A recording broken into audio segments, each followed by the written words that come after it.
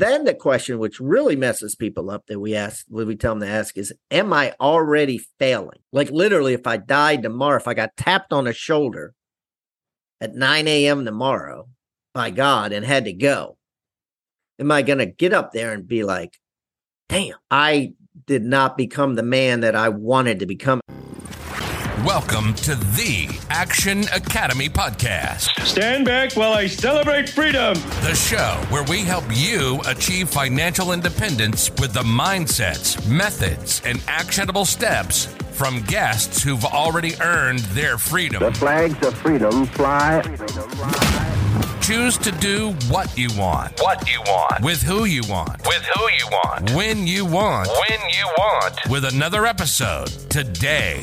Now, here's your host, Brian Lubin. What's up, everyone? This is your host, as always, Brian Lubin, coming to you live on a Monday with another fantastic episode to help you earn your freedom. This intro is coming live to you guys from the country of Croatia. We've been here for about a week, and I am leaving to go to the country of Austria tonight. So kind of done with the beaches. We're going to go up to the mountains. And why can I do that? Because I have my freedom, and I left and quit my corporate position, which is the topic of not only today's show, but tomorrow's show. So welcome to the first official quit week for the Action Academy podcast. The reason that I was able to do all of this was because of the help and support from mentors, coaches, and peers in GoBundance. And Pat Hiban and Tim Rode are two of the original founders of GoBundance, and neither one of them have been on this show. So they just released a new book called The Quitter's Manifesto, which walks you step by step through the mental, financial, and emotional tasks that you have to do to be able to leave that corporate position, take the leap of faith, and do your own thing to find actual achievement and fulfillment in your life. So both of these men are massive mentors for me personally, and I want to be able to share them with you. So today we have Pat's side of the story, to where he's going to walk you through 3 to 4 actionable steps that you can take to design your life of freedom. And then tomorrow we have a little bit of a longer interview with Tim Rode, which you do not want to miss. Tim is one of my favorite people on this planet, and he's one of my personal mentors as well. So both episodes are phenomenal, and you will be able to leave them with a battle plan to create a life of freedom. So hope you guys enjoy. As always, top right corner, hit the subscribe. Send this to 5 pissed off friends that you have that hate their jobs. We are getting everyone freedom together. We're all winning together. Hope you guys enjoy. Let's get to it. Pat Hiban. Pat Hiban, how are you, my friend? What's up, Brian? What's up, buddy? I am excited to talk to you today about the new book and about your story with quitting in general. And we're going to have this interview in 2 different sections, 2 different halves. We're going to have the Pat half, and we're going to have the Tim half. And I love that actually how this all turned out, because you are both opposite ends of the personality spectrum. So it's interesting to get your perspectives. So talk to us about quitting. Why is being a quitter cool now? That's funny, Brian. Why is it cool now? It's cool now because I guess there's so much freedom and opportunity that didn't exist before. 30 years ago, 50 years ago, you go back in time, everything was pigeonholed more. Like you were a nurse or a teacher or a dentist, or it was pigeonholed. It was very rare to be like, oh, I'm an entrepreneur, I'm a real estate landlord. People just didn't do that for the most part. You know what I mean? This wasn't a thing. And I think now more than ever in history, the world is just full of opportunities and choices. And so if you quit something and fail, it is very easy and socially acceptable just to try something new. I think what happened was in the past, people got married when they were 19. They had kids by the time they're 20. They had a house by the time they're 23, a dog, a backyard, a fenced yard, 2 cars. The wife didn't work. The man worked. So for him to quit his job and just do something on a whim or do some idea that he had was just basically, it just wasn't respected at all. It would be like, It'd be like, you're not being a man. You're not providing for your family. It would be looked down upon by everyone. And so now I think there's a much more, it's more socially acceptable to live with your parents until you're older. It's more socially acceptable to not get married until you're older. And it's certainly more socially acceptable to quit and try something new than ever before in history. So that answers that question. So a couple of things we do in the book. We have part of the reason we wrote the book, an analogy we use in the book is it's very scary to quit. And first of all, people have to come to that realization and agree to that it's scary. And that's why they haven't quit. It's like walking up to the end of a cliff, looking down. The entrepreneur is more likely to, there's an old adage, the entrepreneur will jump off a cliff and build a plane on the way down. That's 1% of the population. The 99% will look down and say, hell no, let's get a selfie and roll out. So the reality is it's very scary. And so we wrote this book so that we wanted every chapter and every part of this book to be like a trapeze, where you grab on to the trapeze pole in chapter 1, then you swing and you grab onto the trapeze pole in chapter 2, and then eventually you end up at the other side of the divide, the gorge, or whatever it is. But in addition to that, we have something called a safety net, which is what a trapeze artist in a circle has. They have a safety net. So if they drop the trapeze, then there's a safety net. I think what you're saying is, should you build a safety net? And the answer to that is yes. And we go through it in the chapter. I think there's multiple ways to build a safety net. It's not all necessarily real estate. That may be your way. For some people, it might just be saving money. For other people, it might be getting a loan from a bank. Whatever the case may be, you want to build a safety net somehow. Now, the no of that question is, by doing a full-time job and doing something on the side that's equivalent to only taking a half of a poison pill every day and expecting to feel better instead of a full poison pill. You're still not happy. You're probably working way more hours because you have 2 jobs now instead of 1. So we don't necessarily recommend that. We to a degree, I guess it's okay. We'd rather have you do it just for a little while and then just jump off the cliff so long as you have that safety net built. And if that safety net means buying a couple of houses, so be it, then that's the safety net. Yeah, so I love how you guys structured the book, how you laid it out. What's some general rules of thumb that you can give about developing your safety net, about figuring out how much you need for that safety net? Because 99% of making this jump and this plunge is all mental and just going and overcoming fear. Yeah, and that's going to all depend on what business you choose or what job you choose. For some of the people this book is for, they're going to quit one job to do another job that they love. So their safety net doesn't need to be huge. For other people, they're going to quit and open up a company, which some of our case studies, that's exactly what they did. 3 or 4 of our case studies in the book, they went and opened up companies. Now, when that happens, your safety net probably should be 6 months worth of expenses. Some things you could get into and immediately start making income from day one. Other things, it could take you a while to make some income. So you got to figure out what it is you're going to do and how long it's going to take you to make income based on a business plan you come up with or a plan that you come up with.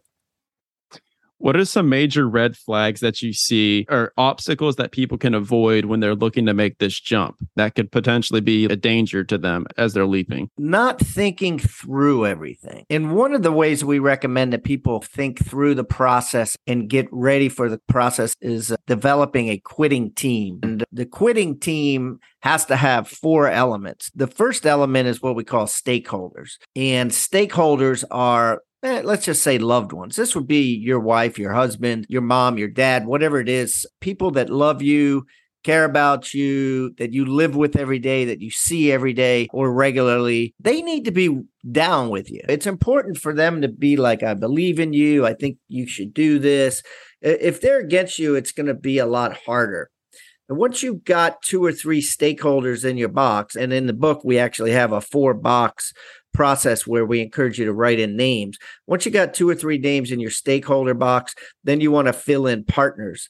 And what a partner is somebody that is actually going to benefit if you do well. So usually financially. If you're going into business, this might be a supplier. So if you're selling a lot of something and they're supplying you with that something, then they're going to be selling a lot of it too. So they're vested in your success.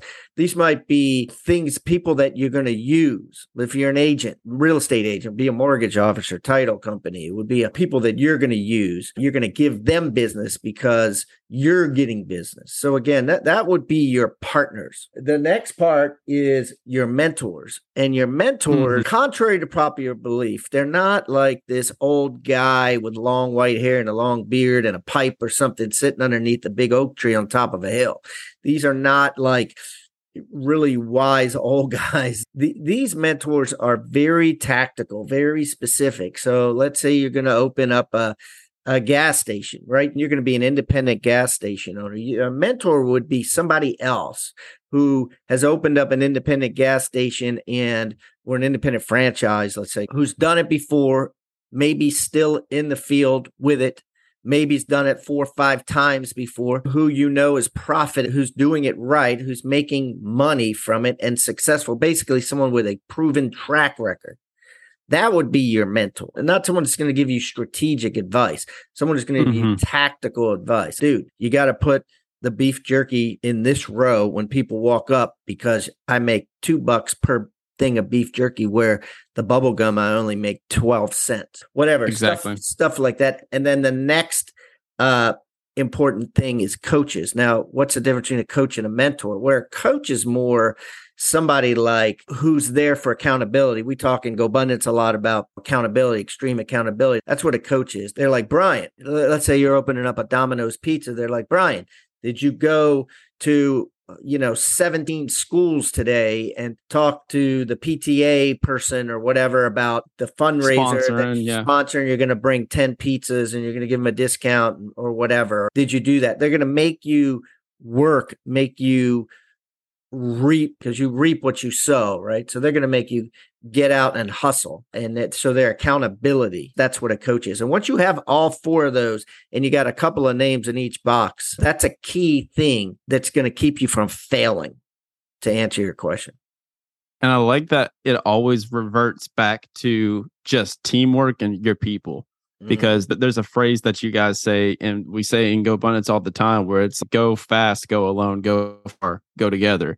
And that's literally that over and over again, is building up that team. Let's talk to that person right now that's listening to this show, of which there are many, and they are driving right now. They're listening to this and they're driving to their job and they want a case study in this book. They want to be one of the chapters where you say, this is a guy or girl that freaking did it.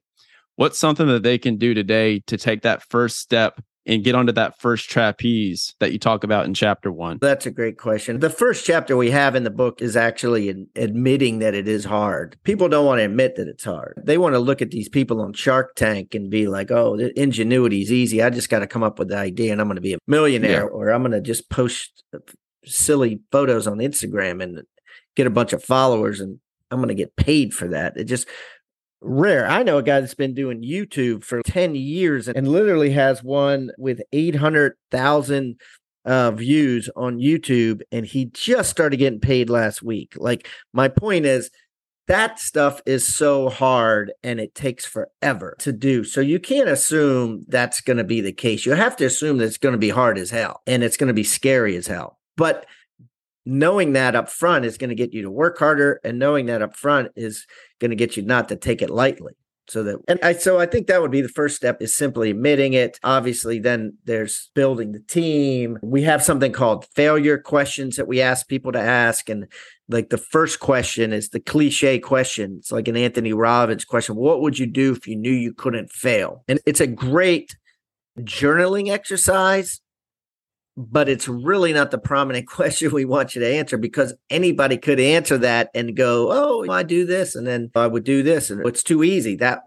By only answering that question, you have a good chance of failing.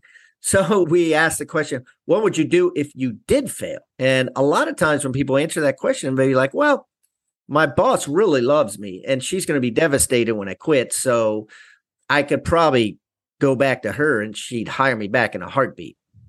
Or it's no big deal. Like people think, oh my God, I'm gonna be begging for change with the meth heads on the street, and living in a car and all. It's not gonna happen. Unless you take up meth. Yeah, exactly. Unless you take up meth, that's not going to happen. So, yeah, that's unrealistic. Generally, if you do fail, it's not as bad. It's all in your head. And then the question, which really messes people up that we tell them to ask is, am I already failing? Like literally, if I died tomorrow, if I got tapped on the shoulder at 9 a.m. tomorrow by God and had to go, am I going to get up there and be like, damn, I did not become the man that I wanted to become. I did not become the woman that I had the potential to become. I did not fulfill what I could have done. I played small. That's the question. Am I already failing? Because everyone thinks they're going to live forever and that they'll do it someday. Yeah, but we're not guaranteed anything. No.